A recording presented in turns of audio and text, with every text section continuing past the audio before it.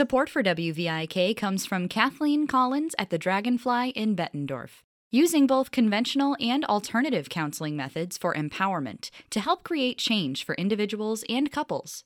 More information is at KathleenCollinsCounseling.com. Support for Talking Art comes from Quad City Bank and Trust, providing consumer and commercial banking as well as trust and asset management. For more information, visit qcbt.bank or stop by one of QCBT's 5 locations.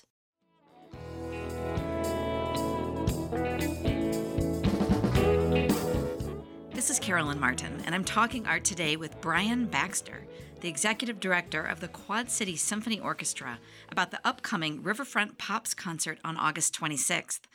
Hi there, Brian. Hey, how are you? Pleasure to be here. Oh, great. Well, Riverfront Pops, I have to tell you, is my favorite annual event in the Quad Cities for many reasons. You know, it's usually held on a beautiful summer Saturday, and LeClaire Park is the perfect venue for it down along the Mississippi River. There are frequently boats that have pulled up that are moored alongside to listen to the music. People are stretching out their picnic blankets. So it's really quite an extravaganza. This year, it's featuring the music of Journey. Their music's quite extraordinary. They have a long list of hits. They do. Even if you don't think you know a Journey song, you definitely know many Journey songs. I mean, the set list that we're going to perform at this event, it's just a hit parade. I mean, you'll know so many of them. And they lend themselves so well to orchestra and orchestral arrangements, these big anthems. So we're thrilled to be presenting their music. That word anthem is really apt. I, of course, had forgotten how many Journey songs I knew. But a lot of people say that. Yeah, I was listening just this past week, and I was just so surprised. There are high energy songs. There are these lower paced, more romantic songs. Mm-hmm. And you're right. The voice of their original singer is almost operatic. Mm-hmm. So I could imagine that it would fit very well with the symphony playing behind it. Right. I mean, the model of their music, I mean, they're like stadium rock, you know. One of our recent events featured the music of Queen, and I kind of put that, they're obviously different music, but like similar kind of feel, and you imagine hearing these songs in like stadiums filled with people, and so we'll be performing them with the full orchestra because the songs just, they work so well with orchestration for thousands of folks in LeClaire Park. It'll be really, really fun. Mm-hmm. Yeah, so for people who haven't been there before, they might be wondering, how does the QCSO put on Journey? So you have partnered with an organization that brings in the singers, but the entire QCSO is up on stage playing the actual music. Right. So we work with these different groups. In this case, it's a partner of ours, Genes and Classics, who has a number of different shows for orchestra that feature a rock band or popular artist of a different kind. And so there are all these arrangements. Some of the songs actually originally did have orchestra in them, not all of them, but these are all arranged with orchestra. And Genes and Classics, they're just one of many examples of this in the orchestra industry. And so we get together with them. They bring the charts. And I guess when I say the charts, I mean the actual music the musicians read off of. And we put it all together. So their band comes in, they'll be set up in front of the orchestra. Our orchestra plays the music in tandem with them. So it all goes together really well, and it's a great way to showcase two things. I think the music of Journey, of course, but then also the orchestra and what the orchestra can do. The orchestra can really do anything. That's what I love about orchestra. They can play any type of music. They can play any style. They can play Journey. They can play, of course, classical music and jazz and other things. But it's a great opportunity, and particularly with this event, it's outdoors. It's big. If you haven't been to the event, it's 5,000 to 10,000 people, depending on the year. So it's a huge crowd, and there's incredible energy. And so, I'm so excited that Journey is the theme this year. And so you'll get to experience sort of full symphonic versions of their songs. Mm-hmm. Journey was a San Francisco-based band, and they have a lot of songs that really fit with our location. The song that I'm thinking about is called Lights, and it starts with that familiar refrain, when the lights go down in the city and the sun shines on the bay. When the lights go down in the city and the sun shines on the bay, ooh, I wanna be there, yeah, in my city. Oh, oh, oh, oh. I can just picture right now the sun shining on the water of the Mississippi River, and it's a really, an apt analogy. And there are so many other songs that translate very well, I think, to our specific location.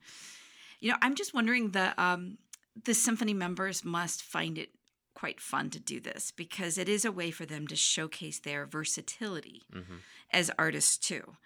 And, it is right that we forget that, we can forget that a symphonic musician plays so much more than classical music. Yeah, it's true. I mean, the musicians love the diversity of repertoire and style that they get to perform. And so our Pops concert is a part of that.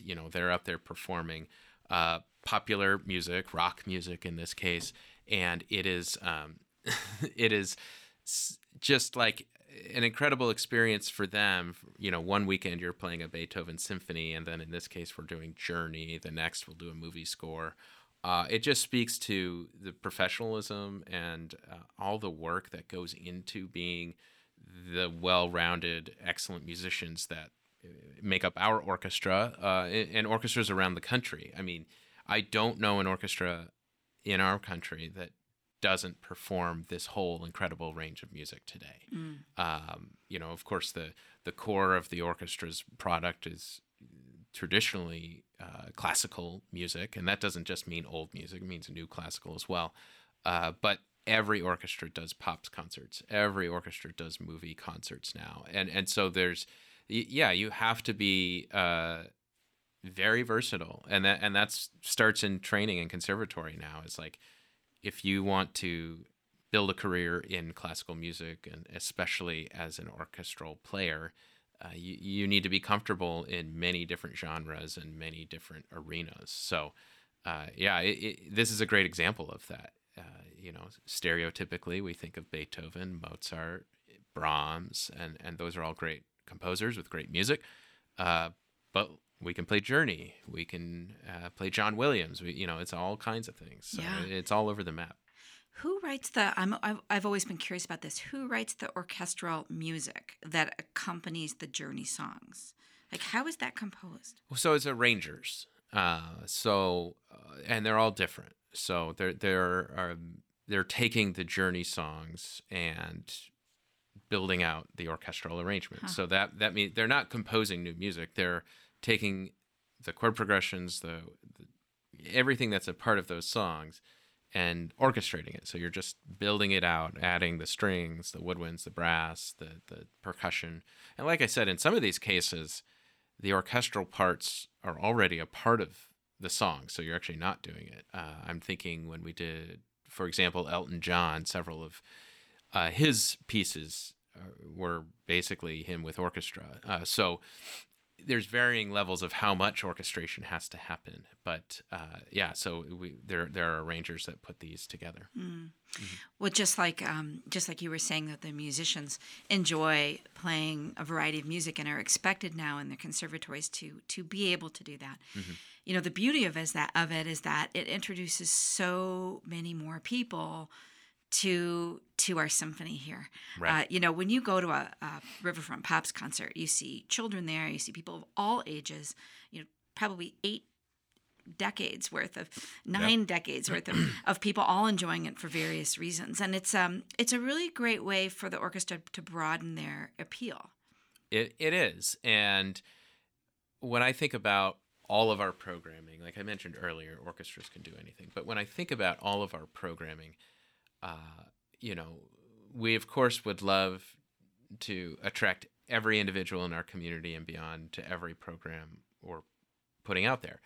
But short of that, we have such a range of different types of music that any opportunity for anyone in the community to come join us, experience it, have a great time, bring their family, or be brought with if they're invited, is a positive thing. So the folks that like Journey specifically will love this program. The folks that love an outdoor concert with, this event, I think the Quad City Times called it the party of the summer a few years back. So we use that a lot. That it's a great event for enjoying the outdoors and enjoying our river and the incredible interaction we get to have with it in downtown Davenport at LeClaire Park. And, so there's really, I like to look at our whole season. There's something for everybody.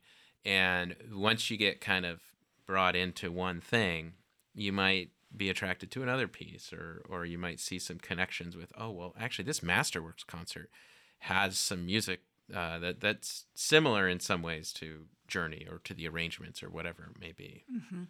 Well, I am very proud about the various ways in which the QCSO is actively working to engage our community, our entire community, to diversify, the outreach and to expand expand your programming. Starting with, for instance, your film series. Can you talk about that for a little bit?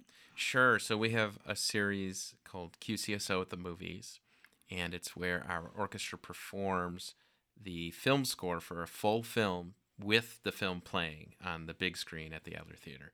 And it's super immersive. It's incredibly impactful, visceral. I mean, it's just like you are in the movie. And so the difference versus going to the movie theater traditionally to see a movie is that the orchestra is live playing the full score underneath. So essentially how it works is we get the movie and the music is just extracted and we perform it live. Mm-hmm. You still have the dialogue and all of that coming through the system.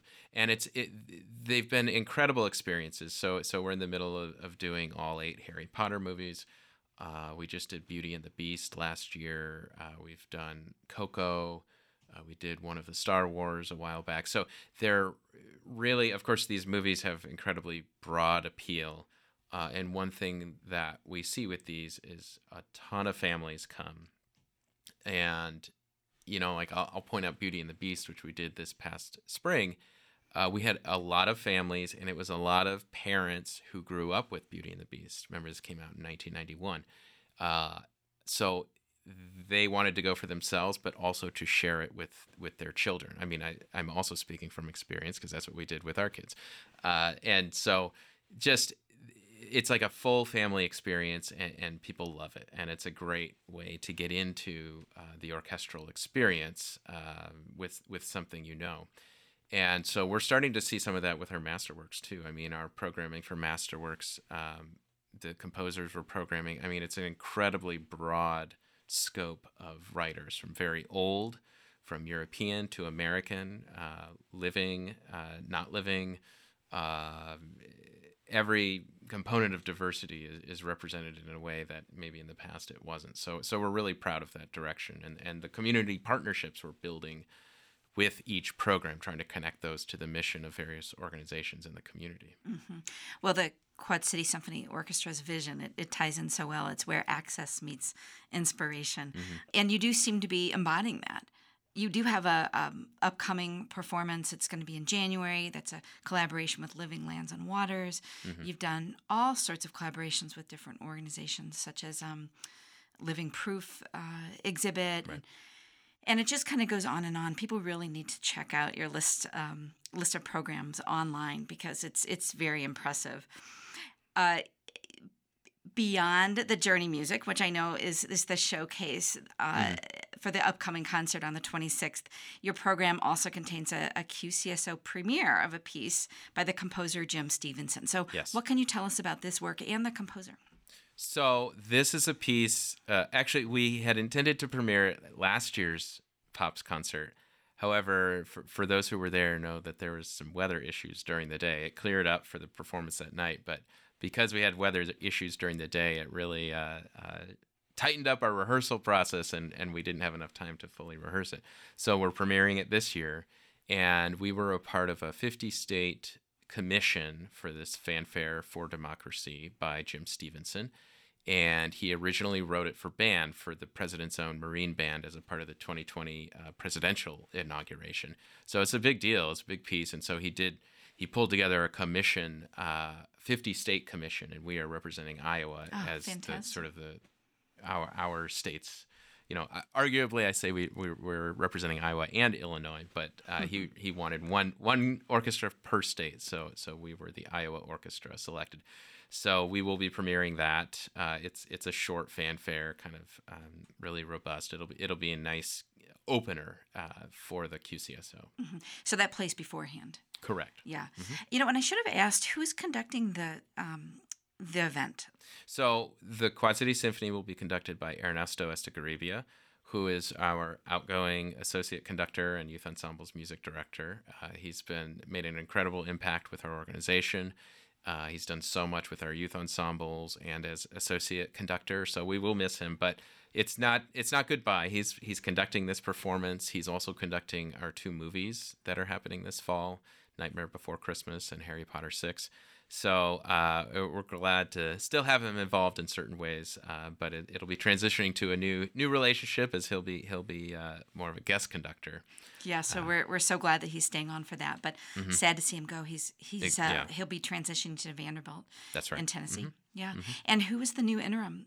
So we have an interim youth ensembles music director. His name's Benjamin Firer. So he's stepping in for this year while we do a full search for the next permanent youth ensembles music director and assistant conductor. Right.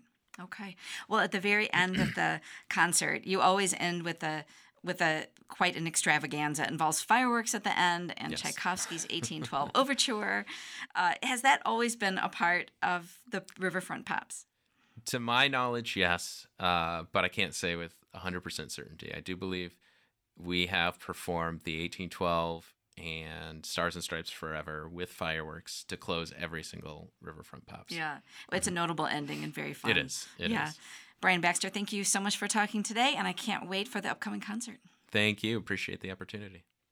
Don't miss the upcoming Quad City Bank and Trust's Riverfront Pops concert by the Quad City Symphony Orchestra on Saturday, August 26th at LeClaire Park in Davenport, which celebrates the music of Journey. Gates open at 4 p.m., the pre-show starts at 6:30, and the concert begins at 7:30 p.m.